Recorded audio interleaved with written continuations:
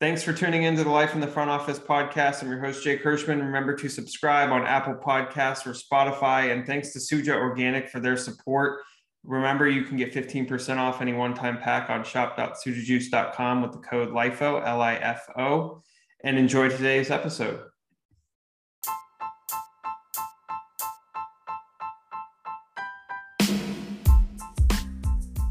Welcome to today's episode on the Life in the Front Office podcast presented by Suja Organic. Excited to have my guest on, and Stephanie Delgado from the PGA Tour, Senior Director of Client Services for International Media. And just excited to talk to Stephanie about her journey on and off the golf course. And we'll get going on Stephanie's experience in the golf world. So Steph, welcome. Thanks, Jake. Happy to be here. So let's start off with your success and or experience on the golf course and kind of what led you into your career post-college. Sure. Well, like yourself, I was a collegiate athlete. I was introduced to golf at the age of 8 by my own dad, and I did gymnastics and golf and swimming growing up and decided to focus on golf going into high school. Was able to play at the D2 level at Lenoir-Rhyne University. It was Lenoir-Rhyne College when I played there in the early 2000s. And since then, I was a finance major, so I thought I'd go into investment banking. I was also an international business major, thought I might work in government, but ended up getting my very first internship through the PGA Tour internship program. And I was placed at Nike Golf. And so that really kind of opened up my path into the business world. But it wasn't my primary focus when I was looking at careers post-college. Golf has definitely shaped me and is a huge part of my life, but I sort of fell into it. And how did you get to Lenoir-Rhyne? Because I know we bonded over this at one point, but I was recruited by them coming out of undergrad, going into grad school, and the coach I had known at the time, and I'm like, where's Lenoir-Rhyne? Like, what is this even like? And I mean, turns out North Carolina, right? Like cool spot, cool town. So yeah, Lenoir-Rhyne's in Hickory, North Carolina. They call it the foothills in the mountains. It really is. It's about an hour. I would say an hour. Oh goodness, you're gonna test me on my geography here. It's an hour from Charlotte and an hour and a half or 2 hours from Asheville.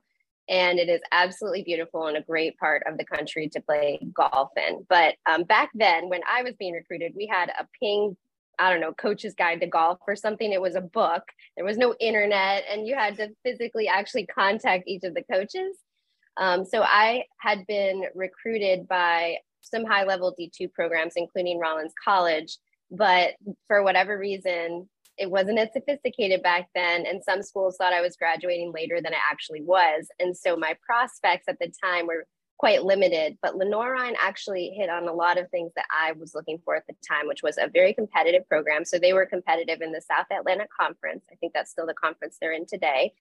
And then I wanted a small school experience because I went to an extremely large high school that was 3,000 plus kids. And so I had my little circle of friends, but I felt like I wanted a different experience in college. And I knew I was going to go to grad school and wanted to go to a big school for grad school. So I said, okay, I will do something completely different, go to a really small town, really small school. But obviously my primary focus was academics and golf. So it hit everything for me. And when I joined, I don't know about your recruitment process, but when I got there and met the people, that was it. You know, I really meshed with some of my older mentors that were on the team, as well as the coach at the time. So I was very excited to take the leap outside of the state of Florida and just start fresh in North Carolina. Well, we had similar paths and backgrounds. I went to a big high school as well. You kind of felt like college was almost high school number 2, but just a lot more advanced, right? And University of Redlands was, I think, 2,500 students or something like that. So it was pretty much the same. And then, going to grad school at Ohio, right? Big school, 28,000 plus, right? Totally different experience. But you made your way into the world of golf, and you've gotten to do a lot of different things along the way. So for those who are listening, just kind of provide a quick snapshot on all the different stops that you've had, and just like how that's ultimately gotten you to where you are today, and how it shaped you. Yes. It is definitely a varied path. So after my very first internship at Nike Golf, which was in finance, so I supported their sales reps, I wanted to go back, but they didn't have any business internships the next year. They had design internships, which I was not qualified for. So I went back to the tour and asked if they had anything that I could be considered for. And I came back as a ShotLink intern, which ShotLink nowadays is huge for the PGA Tour, and, you know, data in sports is just huge generally. But back then it was very nascent and new to the entire organization. So for 2 summers after that, I got asked to come back. I traveled as a tournament operations intern, working on ShotLink with lasers and training volunteers, and living life on the road for 2 summers with what I then considered all my big brothers and sisters and my bosses. It was just the most amazing experience. And if people work in a capacity where there's an operations team and you haven't asked to, you know, stand by them during a game or in preparation for an event, it truly is very, very hard work. And I say it's where I earned my stripes and a lot of my respect for what people do on the road, not only at the tour, but everywhere. And then after that, I went to grad school. So I got accepted to Chapel Hill and was able to get into their law program and their MBA program. And so I became very strategic after that in terms of internships. I wanted internships that could open doors, internships that exposed me to legal and business, because I wasn't quite sure where I would end up post-grad. And so I just applied. Again, I joked the internet was starting, but I got many of these internships through online applications. I applied to Major League Soccer and got into their legal internship program. Well, generally their internship program, and had a legal internship in their New York office. And then 2 summers after that, I went to the Olympic Committee. And the first summer, I was the athlete ombudsman intern, which sat within legal, but was a lot of conflict resolution and working through things with athletes and the national governing body, or the Olympic Committee rather. And then the following summer was a solid legal internship there as well. And so when I graduated, honestly, even with all that strategy, I took what I could find, because it is very hard to break into sports. And I was extremely lucky to have a connection from UNC at ESPN. And I didn't get a job right away, but it took about 7 months, but I was able to break in over there. And I have to give a shout out to the gentleman who allowed me my foot in the door, Kevin Martinez, who's still their VP. Back then it was corporate outreach.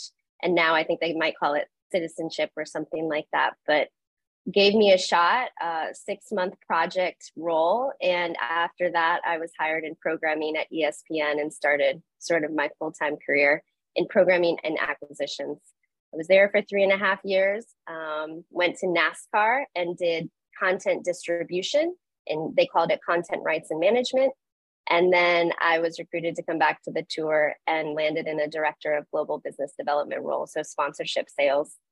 Did that for a few years, moved over into the international group, did business affairs and operations under Christian Hardy, who has just assumed leadership of our entire international group.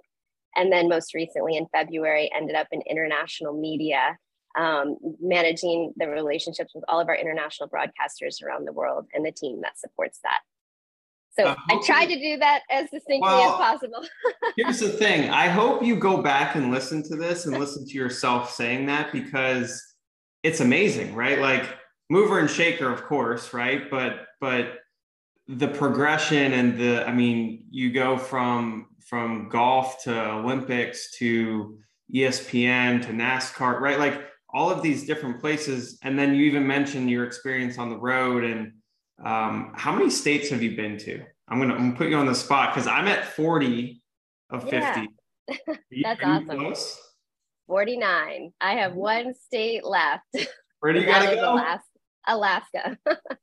Alaska's one of my 10. So it seems like it's just this idle trip you just have to take, right? But I feel like that's kind of a cool one to finish it off with. But again, you've been to, all of the country basically. And so having that perspective and experience and living in different places, obviously now in Jacksonville, but, when you think about the journey that you mentioned is, varied, right? Like what's been the kind of consistent thing for you along that path? Because as we all know, change is, constant, right? And so there's still a level of consistency as you move through your journey.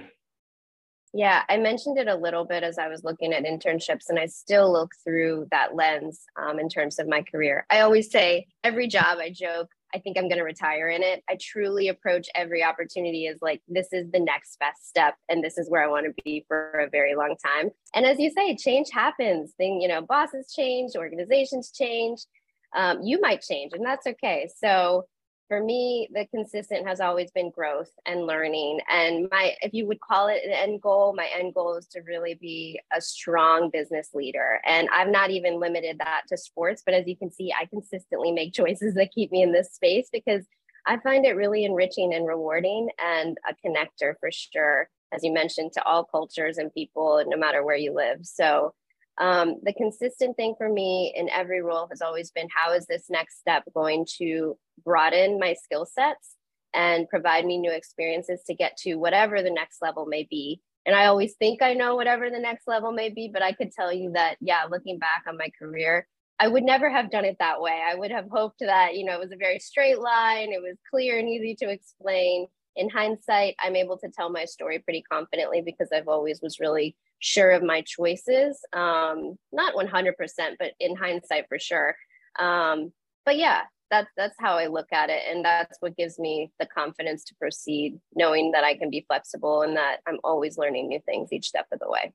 Well, as the great Doc Higgins said, every decision you make it the right decision, right? And so I think, along the way, whether you think you're going to retire in that role or not, you make it the right decision. But when you think about,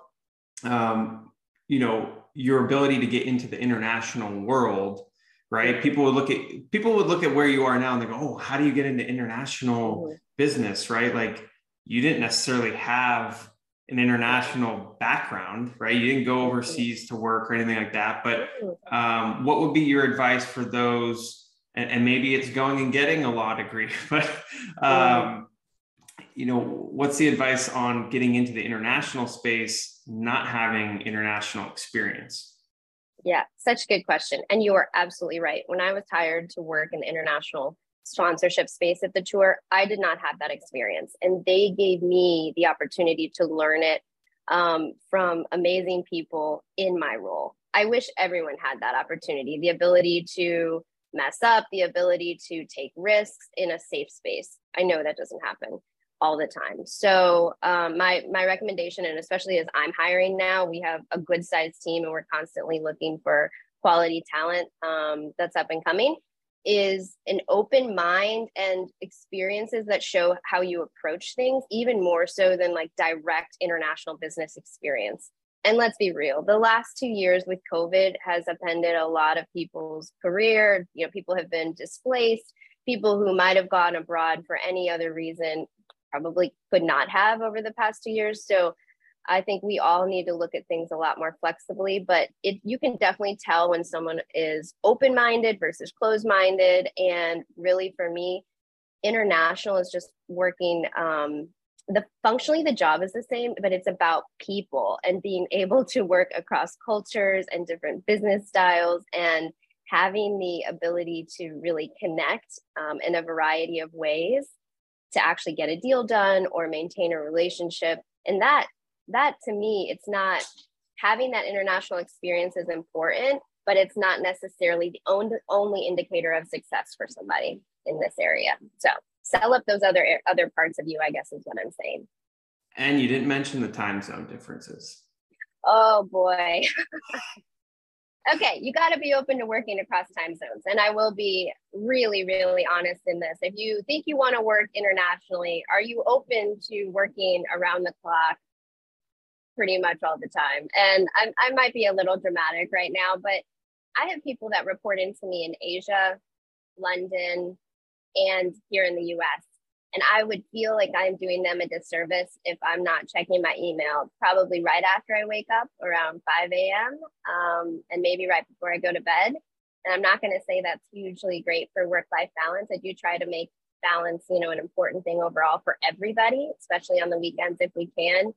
But I don't want them to sit and wait for an answer too long from me if they need to proceed on something. So I would say it largely depends on your role. We're extremely flexible, and we set up, we give our team the ability to meet when they want and how they want. Most of it's obviously virtual for our international colleagues, but it is definitely an aspect of the job. Something that I personally like, but yes, can be exhausting. Yeah, I have a really good friend who works at a tech company, and they have, everything they do is international, and it's like, you have a 9 p.m. meeting? What? Yeah. Like, Seriously, yes. we're gonna catch up before your 9 p.m. meeting, So it's definitely a different schedule, but to your point, like being open, being flexible to that, and understanding that that's kind of the way it works. How do you go about learning from those in the international world, without traveling to their culture, without traveling to the different spaces? And I'm sure you'll eventually get to do that, right, to each place, but how do you kind of start that, at least, starting a new role where you haven't, gotten assimilated within a culture? Yeah, I think it's important to meet with the team. I mean, if you're talking about a specific role, definitely meet virtually if you can, and then start to get to know the cultures. And I wouldn't say I'm a learner. So, old me might have said, oh, I'm going to go research everything I need to know. I think I'm going to write it all down, take notes. It is about the experience. And like anything you learn experientially, for me at least, maybe everyone's different, it just sticks better because I have real life examples. So for example, I have been able to travel to our London office since being in this role, and I've been to London once before, but there are different nuances in that culture and doing business in the United States. And I would say that you could just ask around. There are people, I present as Hispanic American, and I present more Hispanic than American, I would say, or traditionally. My mom is white. So, I just want to say, don't assume that someone's background is indicative of where they grew up necessarily, or even like their nationality or ethnicity. So I say that to say there's probably people around you that are of different backgrounds and different cultures and experiences growing up. And so diversity for me is huge. It doesn't just encompass what you look like or what your background is. It's everything. It's where you grow up, how you grew up, how you do business, how your family lives and works together. So just be really open and curious. And I feel that even in Jacksonville, which is a place, I don't know, people can compare it. I would never compare it to New York. It's not at all the same. But there are pockets of really great culture here that aren't necessarily quote unquote American, and you can seek them out and be open to experiencing it. And yeah, I think that's a personal responsibility of anyone who does want to work in the international space.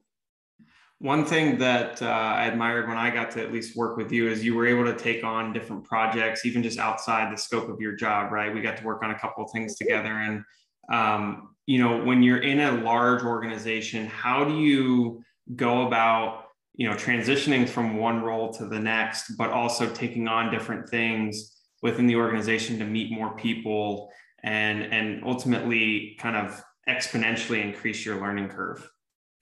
Yeah. I think that's such a good question. Okay, so I'm going to tackle the taking on the extras first, and then talk about navigating in the internal organization. Maybe a little, both will tie together. So taking on extras, just always raise your hand. You can always tell like who is involved in things outside of the day-to-day in an organization if you're keeping your eyes and ears open. And so a lot of the opportunities that I originally got at the tour were from my boss or someone else tapping me and saying, hey, would you want to be involved in this? And it's not always the case. So sometimes I would have to come forward and say, I'm interested in being involved in this. You're not always going to get that opportunity at that time. There may be other people who are being considered, or there may not be a spot. But if you continually show interest and not, in my experience, not be pushy about it, because the reality is a lot is out of our control. But when you get that opportunity, to really take it seriously and try to make as good of an impact as you can, or as large of an impact as you can, that will bring more opportunities, which is what led me and you to working together on creating, our HBCU grant program, which has been one of the most rewarding things that I've done at the tour.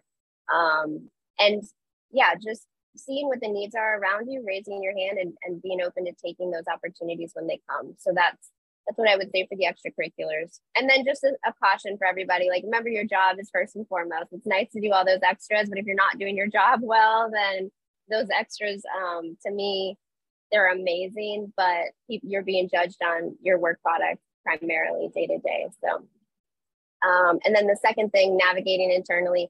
Again, I always give everything I can to my current role, and then you remain open to networking and seeing what pops up and kind of how things move.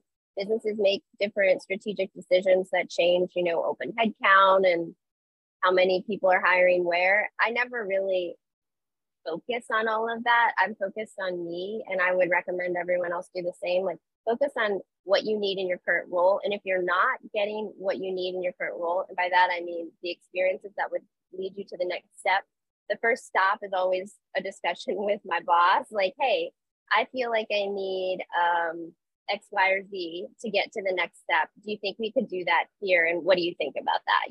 Just an open-ended conversation. Sometimes it's possible, and sometimes it's a reality where they're like, unfortunately, you're probably not going to get that here because of how this is structured or how we handle things in this area. And so then it's a mutual discussion of, well, how can we get me exposed to that?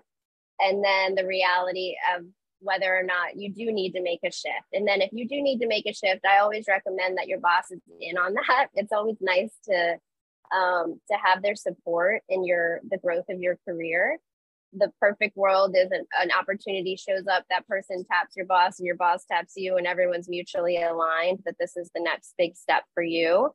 Of course, that's not always the case. And I always ask people, I've been on both sides of it, managing people who've had to make a change and being the person who wanted a change, and just be respectful as possible about it. Everyone has to look out for their own career. Even as much as I'm a proponent of people's careers, I understand that we as individuals can only best manage our lives. Like, we have to make decisions for us that are going to let us sleep at night. So even if your boss is the most amazing person in the world, you do have to make decisions for you. And so just be respectful about it, keep good relationships, and it's okay to want a change, but try to do it in the most respectful way possible internally when you're moving at the same organization. Yeah, keyword internally. Steph, I mean, it's incredible to see what you've done, what you've learned. As we start to wrap up the episode, the one last thing I want to get to is where you kind of see international media now that you're in it, right? Like, what are the nuances that people wouldn't necessarily know about international media within golf, because it is such a global sport? Yeah, I think we're seeing general trends. A few years ago, you saw, lots of niche platforms. We're seeing a lot of content aggregation coming up with, like, platforms acquiring platforms and just things being rolled up into one. It's funny that I'm in this space now, because after ESPN, I was so appreciative of that experience, but I didn't think I'd end up back in media, and especially in the global space. But it's exciting to see how things have parlayed since then. So, for example, when I was at ESPN, they were consolidating things, and they had a strategy to put everything into one app. This was back in 2011, and it didn't happen for many, many years after that. And they now have done that. And so now I'm not using ESPN as an example anymore, but larger platforms are acquiring other platforms, and you're seeing tons of different kinds of content all together. That's affecting live sports rights around the world. And I foresee that it will probably impact us in the future. Of course, our deals right now are pretty settled for the foreseeable future. And so we personally aren't seeing huge changes in that space. But another big thing that's impacting our business is, frankly, coming out of COVID, and how do you navigate traveling the world and maintaining relationships, trying to see people in person, definitely seeing them virtually. But we keep saying post-COVID, I know it's still very much a real thing, and it is in our world as well, impacting how and when we can get to events and partners and that sort of thing. So, yeah, it'll be a really interesting one to pay attention to. Again, like, even just, outside of sports too, right? Your Netflixes and Hulus and Disney Exactly. Plus and Paramount Plus. I mean, there's more platforms than you can ever imagine. And then it's like, okay, well, where do you go for what? What's bundled with this and who owns who? And it'll be really interesting to see how it progresses, because it also progresses faster than we can even keep track of it, I feel like, as well. So, Right. All right, time for rapid fire. Are you ready? Oh gosh. Yes. No, I'm not ready, but go. Okay. Best 72 hole score. Oh goodness. 3 under. 3 under. Best 18 hole score. Okay, it's not that good. I think in a competition, I think it's 74. Hey, that's still, if you're in the 70s, that's still pretty good. Yeah. Favorite club in the bag? Oh, my now discontinued Tight Lies. Adams. For anyone who has a Tight Lies, they're gonna be like, yeah, that club does everything. Adams Golf? Yeah. It's a wood. It's a very like, I'm gonna mess it up. It's an amazing utility wood. It's a 3-wood, but it literally, any lie, rough, anything, it just makes contact. It's wonderful. I had these 2 Adams Golf hybrids, and it was the same way. Like, you could literally hit it out of anywhere. And yeah, they don't make them anymore, unfortunately. No. Best state you've been to? Ooh, Colorado. I loved Colorado so much. I think it's stunning. Best place you've lived in? Not a trick question. My hometown, Chicago. There you go. Okay, well, Chicago, building off that, favorite team in Chicago? White Sox. Oh, the South Sider. I'm a South Sider. My parents are gonna have to listen to this. I grew up thinking I grew up in the South Side because we were White Sox fans and had season tickets, and we definitely did not. But my dad is a White Sox fan, so we are all White Sox fans, and it's my first love, baseball. So you mentioned you've been to London. Country you haven't been to that you want to go to?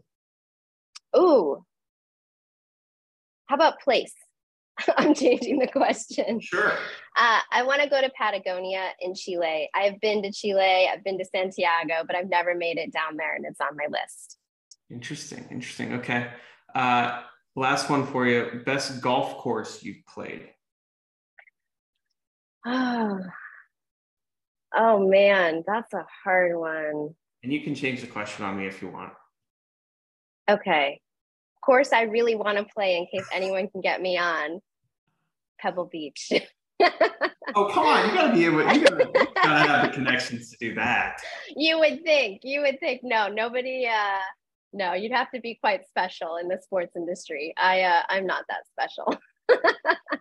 Okay, well, if anyone's listening and they live somewhere in San Francisco, Stephanie wants to play Pebble Beach, we'll get her out there. Thanks.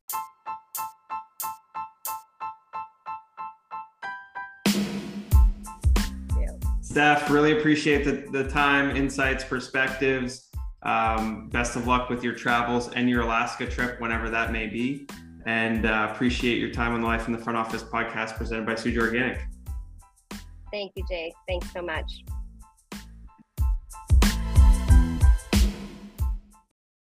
Thanks for listening to the Life in the Front Office podcast presented by Suja Organic. Remember, you can get 15% off any one-time pack on shop.sujajuice.com with the code LIFO, LIFO. And remember, if you like this episode or you like the Life in the Front Office podcast, please leave a review on Apple Podcasts and Spotify. Really appreciate you tuning in, and stay tuned for the next one.